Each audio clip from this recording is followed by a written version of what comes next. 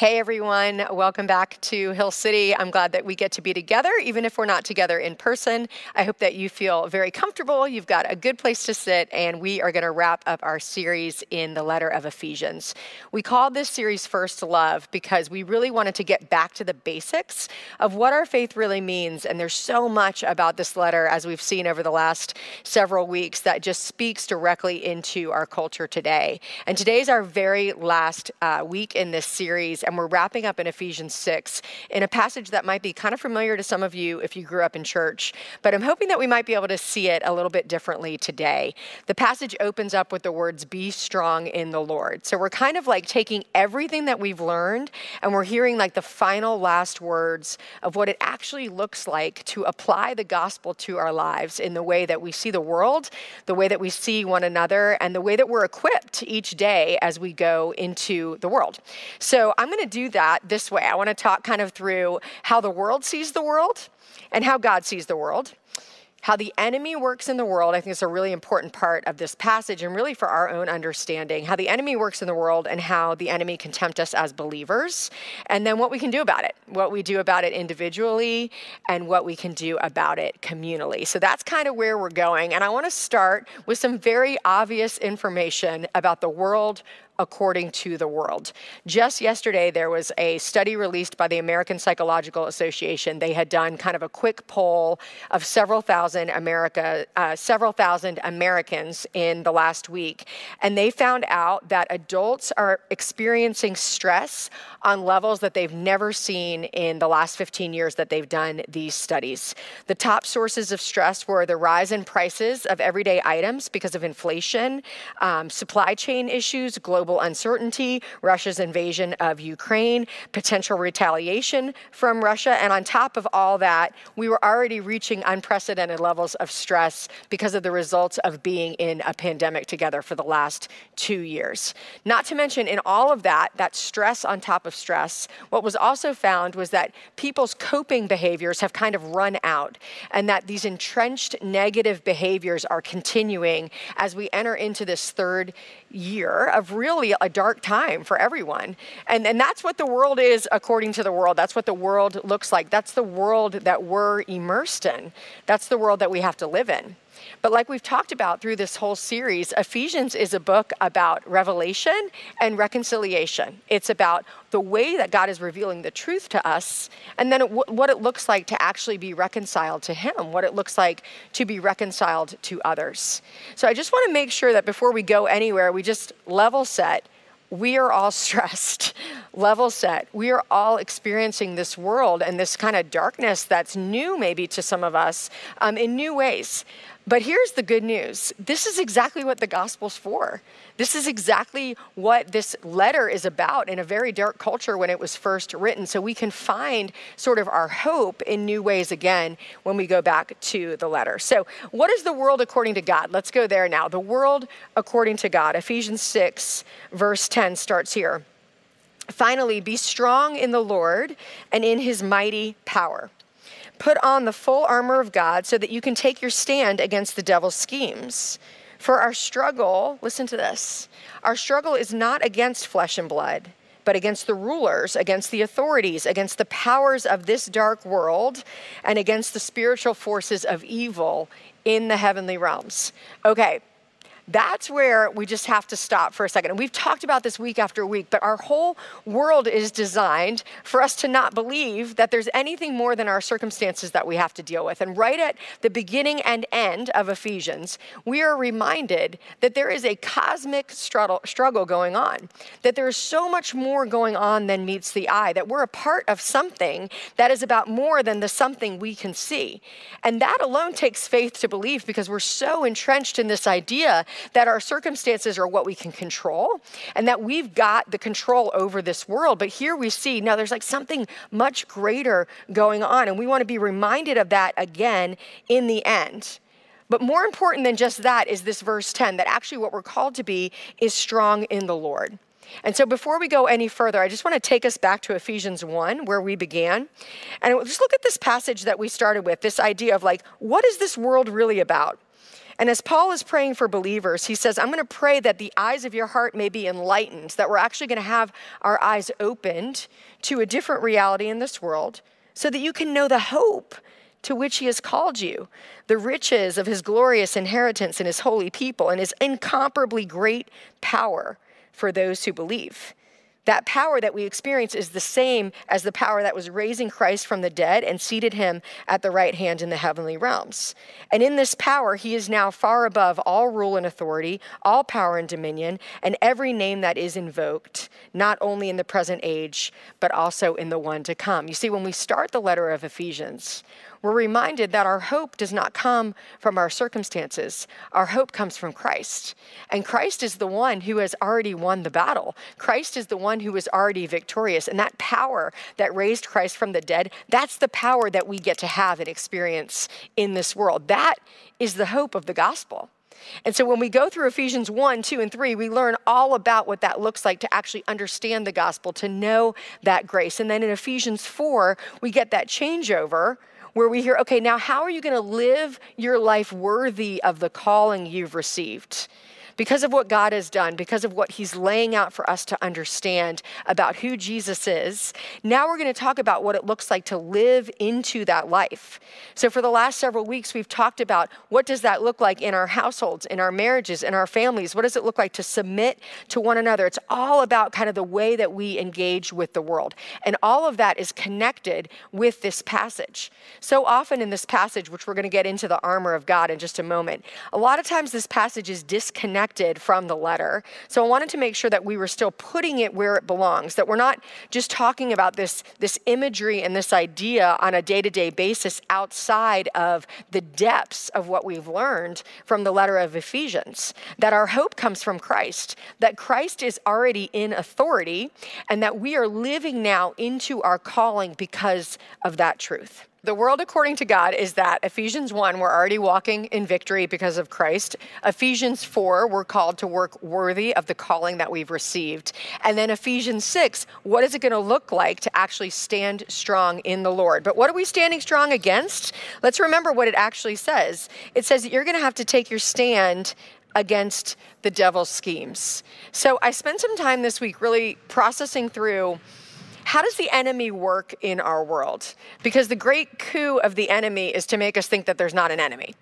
So what does it look like to actually see how that might be impacting you, what it looks like in our world? And so I kind of went to 3 different places in Scripture. I just want to show you guys 3 ways that Scripture tells us that the enemy is scheming in the world, okay? So the first one is that the enemy schemes with subtle, powerful lies. Look what Jesus said about the enemy. When he lies, this is Jesus speaking of Satan, when he lies, he speaks his native language, for he is a liar and the father of lies. All the time in my previous work as a counselor, in the times that I spend coaching people, most of the time when people are experiencing obstacles in their life, a lot of times there's lies underneath, lies that they've believed about their identity, lies they've believed about the Lord, lies they've believed about other people. It is so deeply entrenched in us that we have these subtle, powerful experiences of lies that we begin to act on. So the enemy operates in subtle and powerful lies. The second way the enemy operates is by masquerading as light. So oftentimes, if we saw evil, we'd be like, that's evil. Like we know when we see something that it's bad.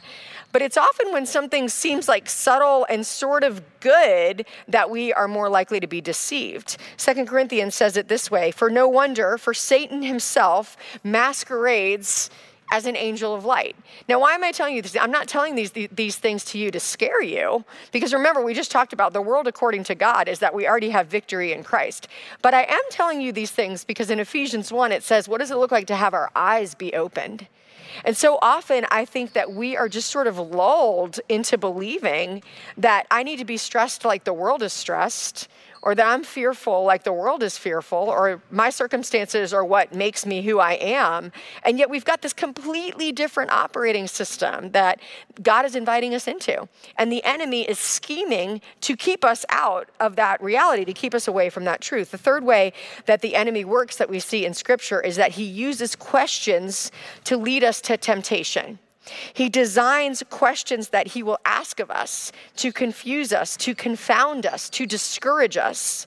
And ultimately, where those questions lead is toward independence from God and suspicion toward God and toward others. I love how Dallas Willard talks about this when he's talking about Eve in the garden. And it says, when Satan undertook to draw Eve away from God, he did not hit her with a stick, but with an idea. Because what the enemy said to Eve in the garden is, are you sure? Or is that what God really said? He introduced an idea. And that idea was that God could not be trusted and that she needed to act on her own to secure her well-being. You see, the enemy is not that creative. He's been doing the same thing since the beginning of time, and we see the moves that he makes in Scripture. He's been watching us as people, so we should certainly watch him to see how he operates. And the way that he operates is like this. He moves us to suspicion toward God, and this idea that we have to act on our own to secure our well-being.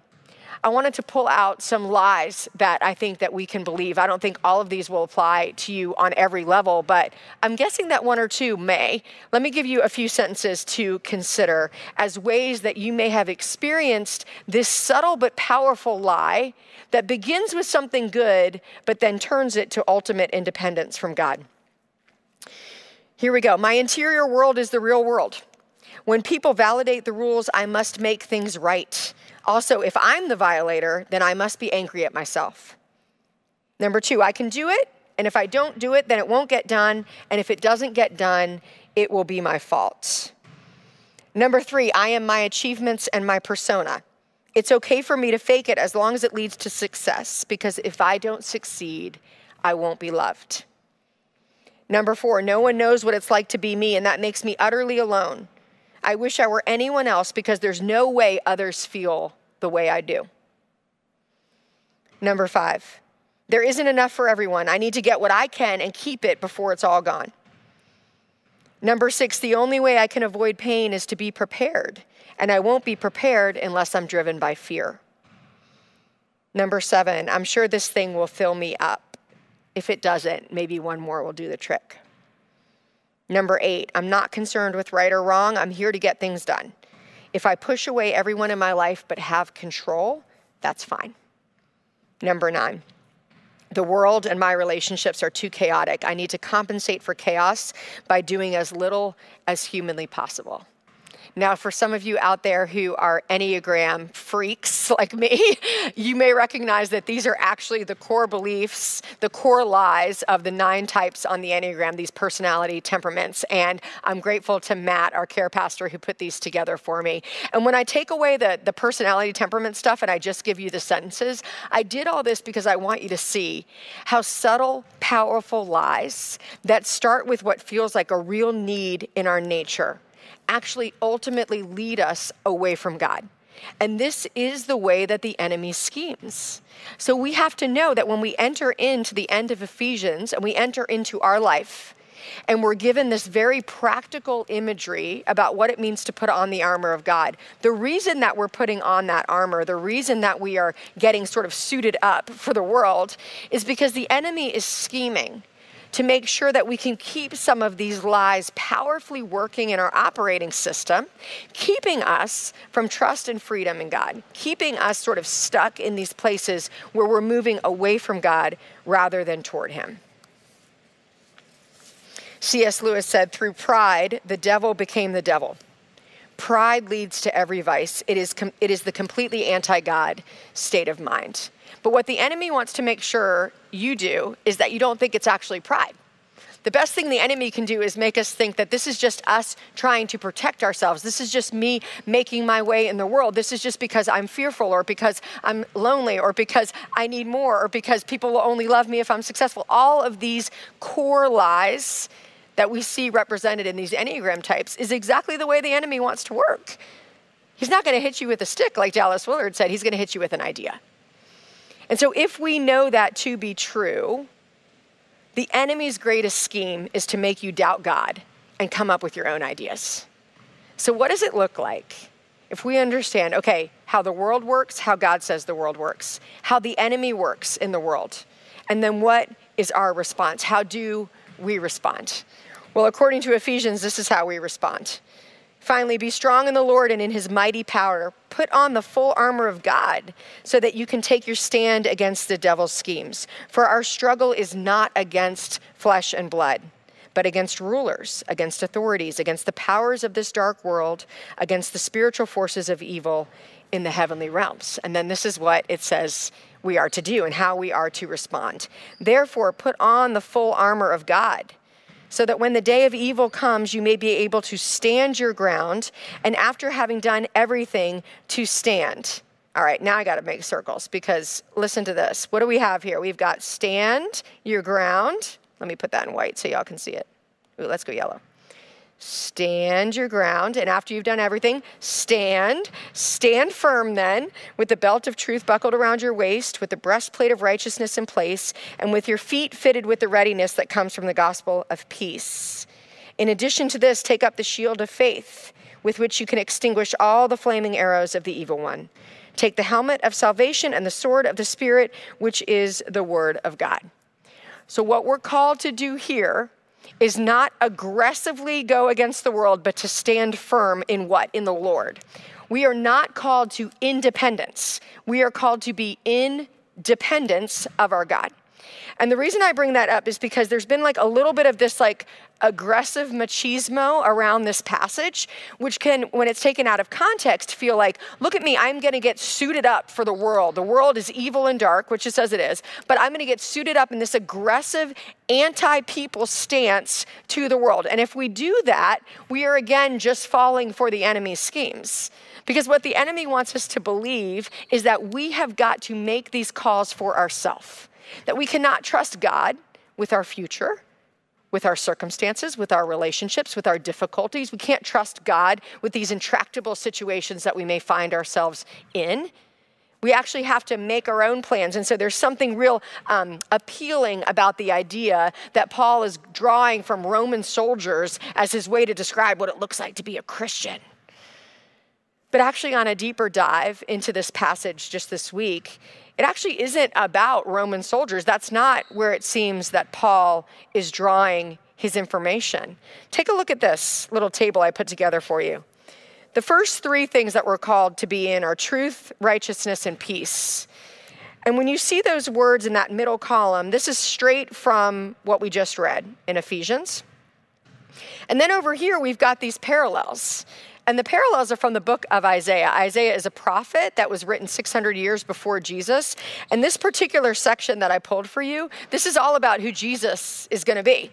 This is a prophecy about the Messiah, the one who was to come. And look at how closely connected the words are. Stand firm with the belt of truth around your waist. Righteousness will be his belt. Faithfulness around his waist. Talks about the breastplate of righteousness. Talks about the breastplate of righteousness, the helmet of salvation on his head. And this idea of your feet fitted with the readiness that come from the gospel of peace, also in Isaiah. How beautiful on the mountains are the feet of those who bring good news, who proclaim peace. You see, it's often been interpreted like this is this aggressive idea of this anti-people stance toward the world. But actually, what's happening here is that Paul is not drawing from Roman soldiers. He's drawing from the divine warrior who is God. He's drawing from these words that have been written long ago about who the Messiah would be. The armor we're putting on is not about like human military aggression, but it actually parallels the characteristics of God. And so when I think about what's written there, here's what I kind of wrote about that. When we ask what it means to be a divine warrior in this world, we should ask what it looked like for Jesus to be a divine warrior in this world. We don't want to separate this passage out from who our Jesus is. And when you look at the way Jesus worked in the world, if you look at the way Jesus loved in the world, if you look at who Jesus moved toward, if you look at Jesus' stance toward grace, toward truth, toward justice, then we're actually able to understand that when we are putting on the armor of God, we are putting on the characteristics of Christ in the world. That this is no different than the words that we read in Colossians about being clothed with patience and gentleness and kindness. But what we do know that is very clear is that it is an intentional act to put on this every day, to put on this idea that we're not being strong in ourselves, that we're standing strong in the Lord. And that, yes, we are engaged in a fight, but that fight against the powers and principalities is going to be best won by the way that we show up, the way that Jesus showed up. And Jesus showed up humble and kind. And Jesus showed up patient and loving. So that aggressive stance doesn't really have a place in this passage, even though we are invoking this military language. I do like this picture, though, of this Roman soldier, mostly because I like the shield here. Because as we move through the helmet of salvation, the breastplate of righteousness, the belt of truth, we get to the shield, right? The shield of faith. And I like this because this is an accurate version of what a shield would look like. A Roman soldier would have maybe even like a 3-foot by 4-foot shield. And the idea behind that shield is that you could actually crouch behind it. And so when flaming arrows would be a real thing they would experience. So when flaming arrows would come at the shield, you could defend yourself by crouching under and taking refuge under that shield. It's not like Captain America's shield. It's a very different experience. It's a defensive posture. And I've always been drawn to the idea in this passage that these firing, flaming arrows of the evil one, they have to come so close that you can feel the thud against your shield. They come so close that you can feel the heat of them. And oftentimes when I'm encouraging believers, and in my own life I've experienced this too, when we are actually experiencing that kind of spiritual battle, when we feel the flaming arrows coming at us, we've got a few ways that the enemy tempts us in that time, because those arrows are going to come close. They're going to hit the shield. We don't have like a force field that's far away from us that's isolating us from these experiences. They come right up close. But it's that shield of faith that actually keeps us strong. So what does it look like when we feel tempted to sin as believers? Here's sort of the 3 ways that I've seen the enemy work in believers today, kind of connected to those lies, right? This idea that he has this ability to plant subtle, powerful lies, that he likes to masquerade as light, and then how does he tempt us away from God? So the first way that I see the enemy working when we feel those flaming arrows coming towards us is with shame and guilt that create a self-focus. So what happens is we maybe even hear a sermon like this and we're like, oh, I'm messing up. I'm not doing it right. I'm not being good enough. And we begin this shame cycle and it actually turns us inward. So now we're in shame and guilt and we're focused inward and we're having this like self-focused paralysis. And guess what? The enemy's won that battle because now we're no longer doing Ephesians 4. We're no longer living out worthy of the calling we've received. Now we're just living out in a shame cycle where most of the time we're just thinking about ourselves, thinking about how bad we are, thinking about what we need to do to make it right, and we're actually missing the calling. We're missing what it looks like to be love in the world. And I know that's one of the ways that I am deeply tempted and that I've seen others be tempted. The second way I see the enemy working in believers today is by seeing people as evil rather than seeing people as victims of evil. And this is crazy, but this is like my favorite line from the Hunger Games that actually like feels so pertinent to this moment. And in the Hunger Games, this is in no way a spoiler alert, but in the Hunger Games, if you watch it, it's like an apocalyptic. I mean, has anyone not watched it or know what I talk about? But anyway, the girl is in the Hunger Games. Katniss is in this experience where people are killing each other, etc. And at one point, actually at several points through the trilogy, people who are working, conspiring to actually overthrow the evil that's happening around them, look at Katniss, who's the heroine of the films, and say, don't forget who the real enemy is. It's like a constant refrain. Don't forget who the real enemy is. And one of the ways that our enemy wants to work is for you to forget who the real enemy is. And for you to think that the real enemy is a group of people or people who are against you or this person in your life. So that rather than seeing a person, even a person who's hurt you, as a person who's a victim of evil, not evil themselves, we actually start to believe in that idea that the people themselves are evil. But we know from Ephesians 6, it says so clearly that your struggle is not against flesh and blood. Your struggle is against these spiritual forces. The third way that the enemy works is in false teaching. Teaching that twists the truth of the gospel, but goes undetected, that we may not see or experience that that's happening. It's one of the reasons why we love to show you the scripture when we're teaching it. We love to help you get into scripture. That's why we care about discipleship so much, and we invite you into discipleship tracks, because we want you to be believers who know how to discern true teaching and know what the gospel really is in our life. So we know here in this armor of God that we have the shield of faith, and then there's only one offensive weapon. There's only one weapon that we actually use forward in this whole passage, and that one weapon is the sword of the Spirit, which is the word of God. If you struggle with believing in shame, fear, condemning narratives, then going on the offensive is to be able to answer lies with the truth. Going on the offensive is to be able to look at those statements, those false beliefs, and know how to go to Scripture and use that as a way to reinforce the truth in your life. You see, the armor of God is not a call to aggressive battle.